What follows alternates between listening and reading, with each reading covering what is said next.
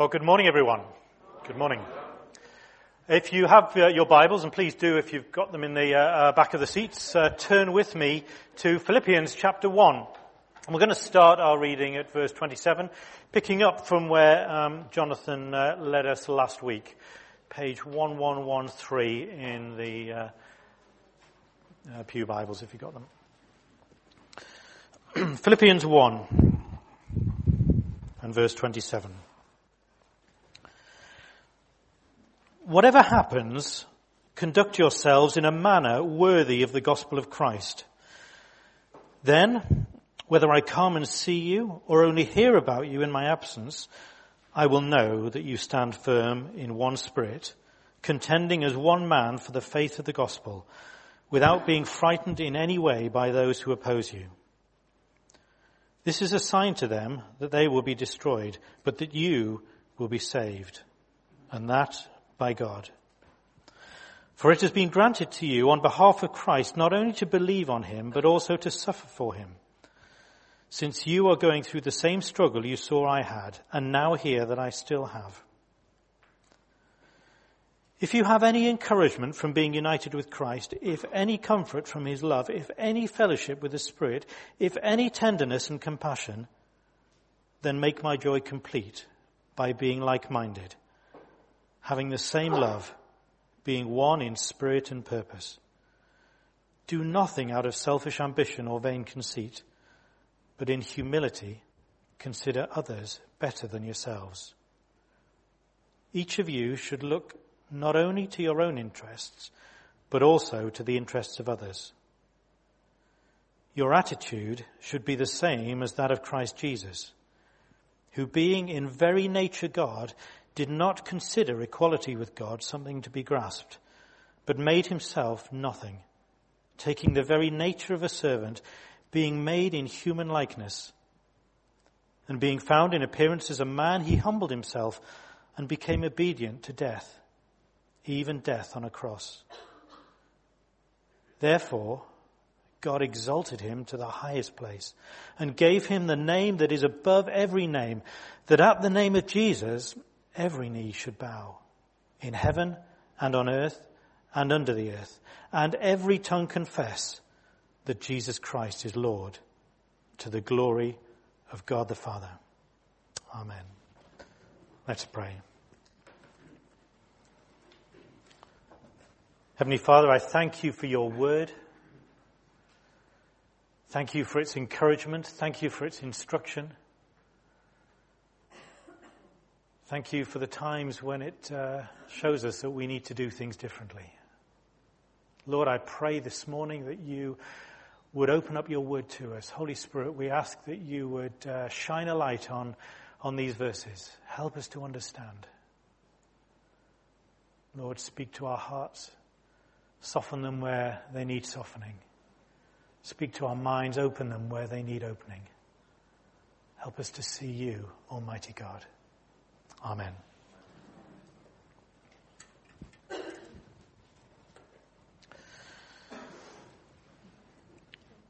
Just a word of warning. Lydia is going to be learning to drive in a couple of weeks' time. Now, she's already, in her own mind, pretty much passed her test. She's been doing the theory, and I never had to do a theory test when I was learning to drive, a new thing. But the theory test is not just about learning the rules of the road, learning the theory of it, but it's also a test to make sure you've got the right attitude to driving. And Lydia's been showing me some of the test questions you can do online to see whether you are likely to pass. And they have questions like this. You're approaching a set of traffic lights and the lights turn amber. What do you do? Do you A, put your foot hard on the floor and get through? Do you B, look carefully around for cameras and policemen, and if all is clear, then proceed as A? Or do you C, carefully and gently bring the car to a halt and wait for the signal to turn green? Now, Lydia's not daft. She said, I know how to beat this test. It's all about just showing that you've got the right attitude. It's picking the question that you know they want, picking the option you know they want you to answer and answering that.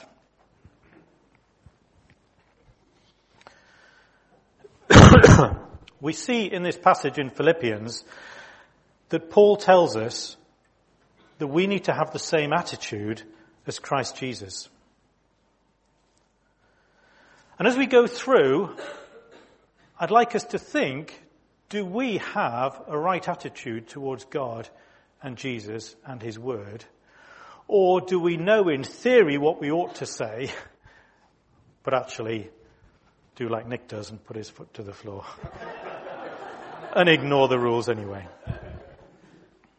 Now, I had a quick look on the internet about attitudes, and it seems that there are a number of signs about your behaviors that show whether or not you have an attitude problem. And I want you to listen carefully to them, because maybe some of them will resonate. So, these are some of the signs. You think that nothing ever goes your way. You always believe you're right. When good things happen to other people, you feel a bit bitter. You refuse to give way on any issue, and you get extremely angry when something's amiss. Now, that's not an exhaustive list, but I wonder, is there something common in that list that jumps out at you? Yeah, the focus is all on us, isn't it? It's when we look for things that we want, that we think we should have, that we deserve, and that drives our motivations. And we'll see from the passage in Philippians, and I hope you picked this up as we read it, that the secret to having a right attitude is not to focus on ourselves, but it's actually to approach things with total humility and a servant heart. You know, I think the world that we live in has things totally on its head at the moment. It's all about what we can get, isn't it? There's a sense of outrage if we feel that something's happened to us that shouldn't have happened to us. You know, we can say that people have freedom of speech, but if they don't say the things that we believe in, then we get outraged. I think it was Jonathan that was mentioning just last week that sometimes our prayers can be selfish like that. It's easy to focus on what we want rather than on what God wants. Is there something wrong with our attitude? Now for Paul, as he wrote this letter, if anybody had an excuse to be aggrieved, it was probably him, and justifiably so. He was a Roman citizen. He had rights. And yet here he is in a Roman prison without having had a fair trial, and not imprisoned for any crime that he'd committed, solely for preaching the word of God. If anybody had a right to be justifiably kind of aggrieved at his treatment, it was him. And yet what was Paul's attitude? It was one of total humility, one of giving thanks in all circumstances, one of kind of almost welcoming the fact that he had the opportunity to preach to Christ to the Roman guards. Paul says, whatever happens, conduct yourselves in a manner that's worthy of the gospel of Christ. Verse 27. And then verse 3, do nothing out of vain conceit. Now I would suggest that there's three key things that set our perspectives and determine to a very large extent the attitudes that we have.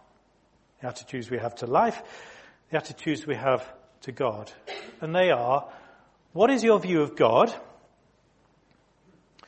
What's your view of Jesus? And in answering those, what's then your view of yourself? And I'd like us to have a look at those three different areas. So first of all, what is your view of God? Verses 5 and 6 in chapter 2 of Philippians there says, your attitude should be the same as that of Christ Jesus, who being in very nature God. Well, how do you describe God? How do you understand what that verse means when it says that Jesus is in very nature God? Of course, we know it means that Jesus is God, but what does that mean? How do you describe God? The trouble is, he's indescribable, isn't he? He's almighty. He's all-knowing, but he's unknowable. His words, his very words, spoke the whole of creation out of nothing. The scriptures say that no man can look upon God and live. He's just so awesome. He's so holy. His wisest thoughts, our wisest thoughts are just foolishness compared to God's thoughts. His ways are so much higher. He's indescribable. So can we understand anything from what he's put into place, his creation? You see, even in that, we cannot fathom the depths of who God is. We look deeper and deeper into the structure of matter. Beyond the atoms, the electrons, the strings, the deeper and deeper we go, we still can't find an end to it. Just when we think we've got to the end, there's another bit that comes. More and more and more. We can never reach the limits of the kind of infinite detail that God has put together. And yet we wonder if he cares for us and our problems that we face. So he's the God of the minute. But then when we look out, he's the God of the enormous. For all the telescopes and space probes we send out, we can't see an end to it all. We look further and further, and the more we see, the more we find there is to see. And actually, we've worked out that probably we only know about 4% of what there is to know. A fraction of it. For all our explorations that we've done in space missions and so on, we've barely scratched the surface of our own solar system, let alone our galaxy, let alone the universe that we live in. Our God is a great big God, as we sang before. I wonder what's your view of God? Because if we try and box him in, if we try and contain him, then we're doing him a huge disservice. And the trouble is that despite all this greatness, this majesty, this wonder, this power, we still have the audacity sometimes, don't we, to question his wisdom, to challenge his word, to go against his authority, to trust not in him, but in our own perspectives and knowledge and standards. I wonder, what's your view of God? Do you have the right attitude when it comes to understanding who he is? And then what's your view of Jesus? Verse 5 and 6, again, your attitude should be the same as that of Christ Jesus, who being in very nature God, Jesus is God. He is all the things that I mentioned before when we look at the nature and character of God. But the difference is that even though Jesus was God and had all that, he didn't cling on to it. As we see there, he didn't grasp on to that nature, but he let it go. He let go of all that omnipotence, that all-powerfulness, that omniscience, all-knowing, omnipresent, being everywhere nature, so that he could take on the very nature of man. The creator, as it were, being wrapped in the form of the created. But he didn't come to earth as a powerful earthly king. That would have been humbling enough. But he came as a lowly servant. The King of the universe, the King of glory, voluntarily became a pauper for us. He had to borrow a place to be born. He had to borrow a bed to sleep in. He had to borrow a room to share the Last Supper with his disciples. He had to borrow a donkey to ride into Jerusalem. And he had to borrow a tomb to be buried in. He gave up the highest and became the lowest for us.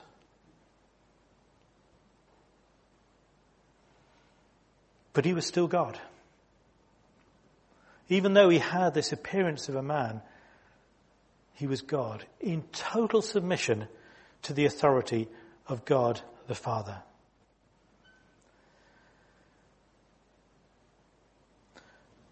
The way he lived his life demonstrated his total submission and his attitude of servanthood towards God. You know, for the first 30 years or so of Jesus' life, there seems to be nothing remarkable for the gospel writers to write about him. He grew up in submission to his parents. He was diligent in his studies, no doubt. He worked diligently as a carpenter. For the first 30 years of his life, nothing particularly noteworthy except his servant-heartedness and his humility. The very King of Heaven just working in that humble job. But then it all changed, didn't it? Continuing his obedience to God the Father, we see that he said, I need to be baptized. Even though John the Baptist said it should be the other way around, you should be baptizing me, in total humility, Jesus said, no, this is what my Father commands, I'm going to do it. And as a result of that, Jesus, who'd made himself empty, was filled with the Holy Spirit. And what did God say? What did that voice say coming from heaven? This is my Son, in whom I'm well pleased. And I was thinking about this. I'm thinking, God was well pleased with what Jesus had done, but he'd actually not done a lot up till that point. All he'd done was live a life in submission to God and humility. God wasn't saying, I'm pleased with all the miracles you haven't yet done. He was saying, I'm pleased because you've been in submission to me. And that's what God wants of us. He wants that submission, that humility. And the difference was that when Jesus emptied himself and allowed God to fill him with the Holy Spirit, then everything changed. From the first 30 years of being not particularly noteworthy as far as the gospel writers were concerned, all of a sudden, miracle upon miracle, healing,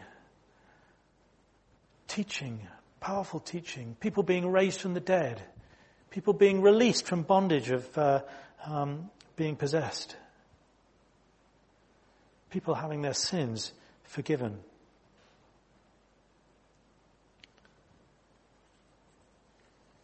Jesus' humility allowed God to work through him. So I wonder what your view of Jesus is. Is it simply that he came to earth as a man? And he was a good teacher? And he did good things? Or is your view of somebody who, in complete obedience and submission to God the Father, did exactly what God was asking him to do? Before we look at what's your view of yourself, I want to ask you if you know how to catch a monkey.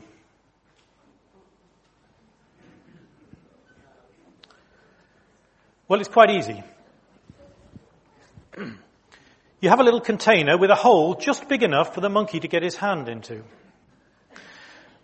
And in that container, be it a coconut shell or whatever, you put something that the monkey wants. And when the monkey puts his hand into this container and grasps what it is inside, the monkey will not let go of that thing. And pull and pull and pull as he might, he can't get his hand out of the hole in the container. The only way that he can get his hand out is by letting go of that thing that's in the container. And monkeys are pretty dumb because they don't like letting go of things.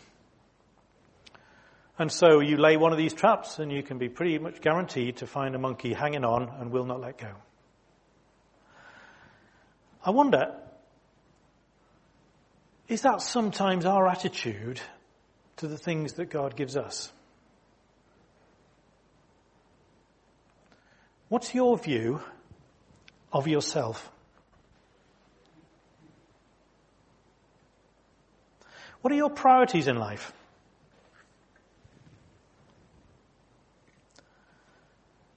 Are there things that you're holding on to? When you look at what's ahead, the plan for your life, what do you set as your priorities? What do you set as your goals and your ambitions? I would suggest that most people have ambitions to be successful. Maybe to have a family, if God so blesses you that way. Maybe to have sufficient money to be comfortable. And in themselves, there's nothing wrong with that. So long as they don't take the place of God. You see, Jesus had everything. He was God. Everything was at his disposal and at his command. And yet Jesus still bowed down into submission to God the Father. What's your view of yourself? Do you recognize Jesus as Lord of your life? It's kind of interesting, isn't it, when you look back at what happened in the Garden of Eden. Adam and Eve, they had everything. Everything they could possibly want. But what happened? Satan tempted them. And what were the words that Satan used? He said in Genesis 3:5, God knows that when you eat it, you will be like God. In taking that fruit, they were grasping for something that they couldn't attain. And what about Isaiah 14:14? What happened to Satan? He said, I will make myself like the Most High. Total contrast to Jesus. We tend to grasp for things that we can't hold on to, we can't keep. Jesus let go of everything that he had in total humility. Many would say that we should judge our success by the material things that we have.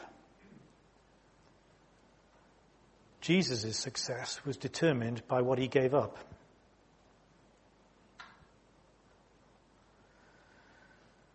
So, do we have an attitude problem?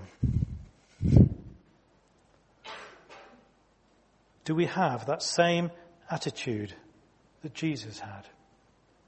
In all his teachings, he said things like, the first shall be last. He said that blessed are the meek, blessed are the poor in spirit, blessed are those who hunger and thirst for righteousness. It's totally topsy-turvy. But when we read on in that last part of that Philippians chapter, we see a very significant word. Verse 9. Therefore,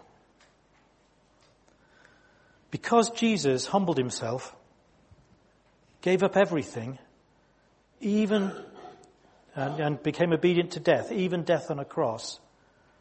Because of that, therefore, God exalted him to the highest place.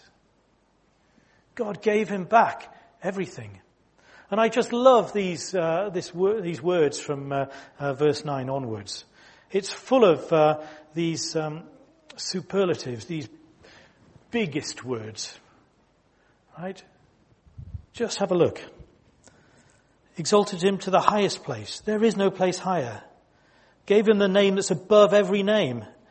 Every name, not most names, every name. That at the name of Jesus, every knee should bow, in heaven and on earth and under the earth. There's nobody left excluded from that.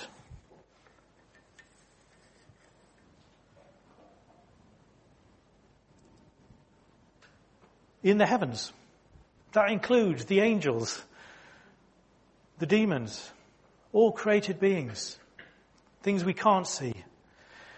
On the earth, it includes everything, everybody, all of you. Under the earth, all those that have died, gone before us.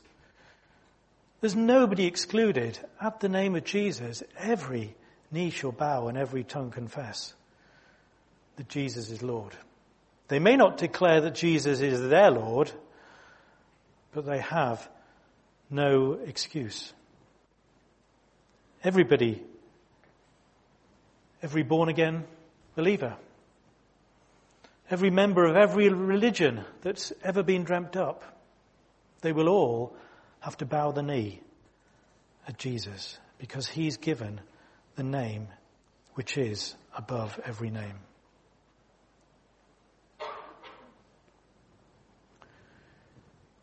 Do we bow the knee to that name and confess that Jesus is Lord of everything? Is he Lord of your marriages? Is he Lord of your jobs? Is he Lord of your money? Is he Lord of your friends? Is he Lord of the things you spend your free time on? Jesus gave up all that he had in humility and obedience to God. What's our attitude in return? Just like us to watch a very short video clip that sums it up beautifully. When I was in college, it didn't really matter who I talked to about Jesus. Almost everyone seemed pretty open or pretty okay with, chatting about his grace, his forgiveness, and his love. But I remember almost everyone, like clockwork, would start to get upset and kind of have this righteous anger whenever I would bring up those passages where Jesus asks for everything. He says, you need to give up your life. You need to die to self. You need to love me more than your mom and your dad. And there was almost kind of this how dare he attitude that would boil up when I would chat with people about that. And I remember perfectly I would understand it and say that totally makes sense. But the more I thought about it, I started to realize, how come he's the only one we get mad at that asks that? Right? We're perfectly fine with everything else in our life, asking everything from us and asking us to sacrifice for. It's like, how many marriages have we seen where the father is totally willing to give up everything? The relationship with the kids, the relationship with the wife, maybe his friends at church, because he wants to have an adulterous relationship. Or how many 16-year-old teenage girls do we know who are willing to sacrifice their bodies, their minds, their emotions, their friends for a boyfriend? How many people do we know that are willing to sacrifice everything on the altar of their job? And so the truth that I started to realize is, it's not that we should get mad at Jesus for asking everything from us. It's actually that everything does that. There's one thing in every single one of our lives that demands everything from us. It says, I want all of you. And what's unique is that it's not that Jesus is unique in asking everything for us, but Jesus is unique in that he actually gives up everything for us first. Jesus is the only one out of lust, anger, adultery, relationships, reputation, power, sex. He's the only one out of all those things that actually says, I'm going to give you everything I have to compel you to give everything up for me. See, the truth is, all those other things slap a spiked leash on us and drag us around the corridors of life, forcing us as a slave to do what they say. And they always overpromise and underdeliver. But Jesus says, I'm only demanding your life because I gave you my life. I'm only demanding your obedience because I served you first. And when you understand that, when you see that the cross is the ultimate compelling love pulling you in, you realize that he's better than every single thing you've been pursuing in this life.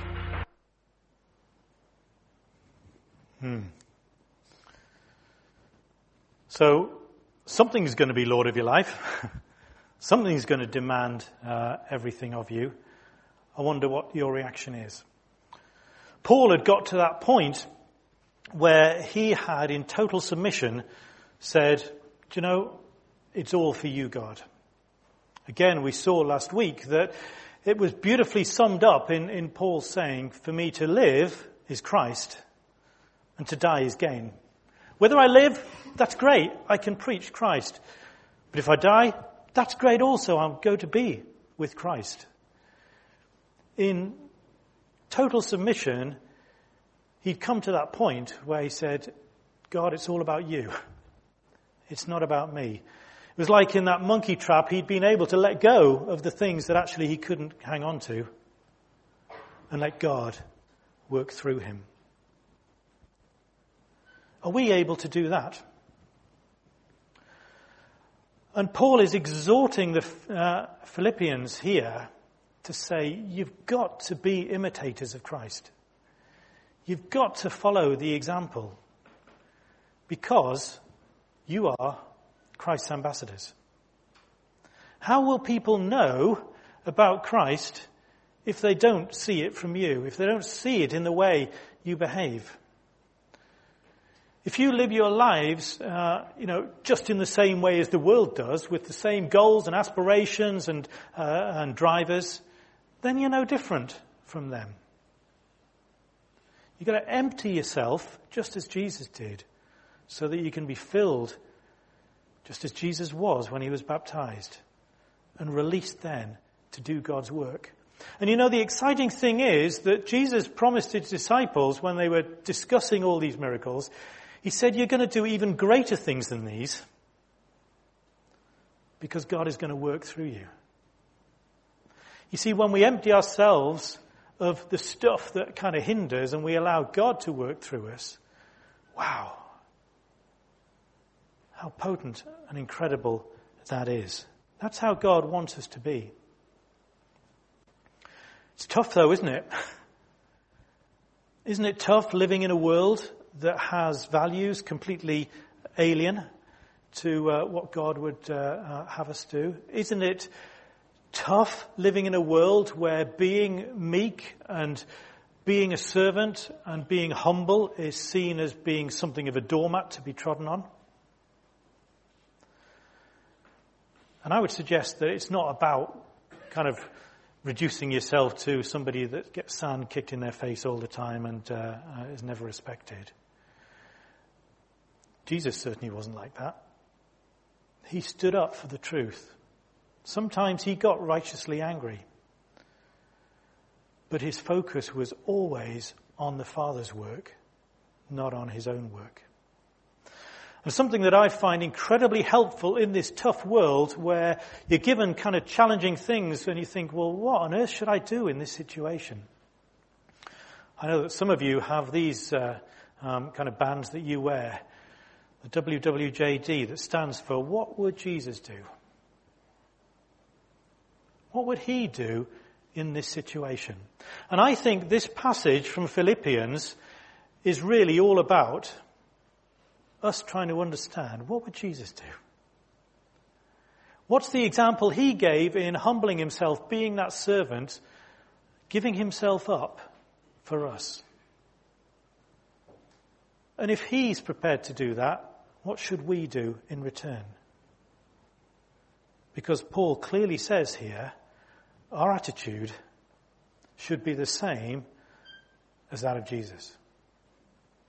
Did Jesus have an attitude problem? Absolutely not.